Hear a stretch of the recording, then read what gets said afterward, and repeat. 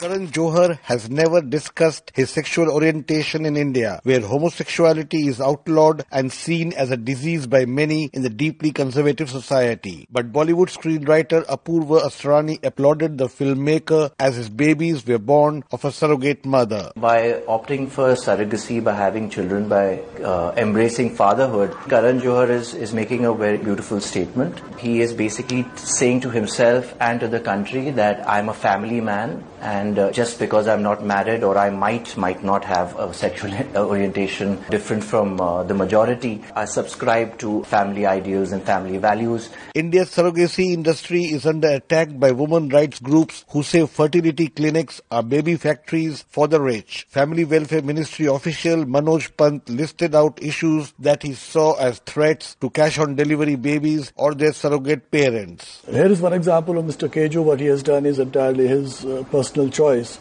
But you don't make a law keeping only one individual in mind. We have had many cases where the children born out of surrogacy have been not treated fairly. We have had many complaints where a woman, single woman, opting for surrogacy, suddenly finding a partner and then abandoning the child. A draft law stipulates only childless Indian couples married for 5 years and with proven medical problems would be eligible for surrogacy. Reproductive specialist Kamini Rao called it intrusive. Why should the government go into the bedrooms of every family to tell them whether to have or not to have a pregnancy, and whether any women that are going through surrogacy have been exploited? Gynecologists look into the welfare of the surrogate as well as of the commissioning parents. Why don't you allow the doctors to do their jobs? Because I do not believe today that you have a few ministers to sit and decide about a bill that has gone through almost 15 years of public debates. If Parliament passes the bill into law, India's $2.3 billion surrogacy industry will come under scrutiny. But also it will end the exploitation of women willing to bear children of those who cannot.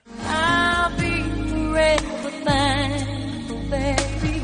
You're the one who held me up, never let me fall. For Newsbreak, this is Rana Sen reporting from New Delhi.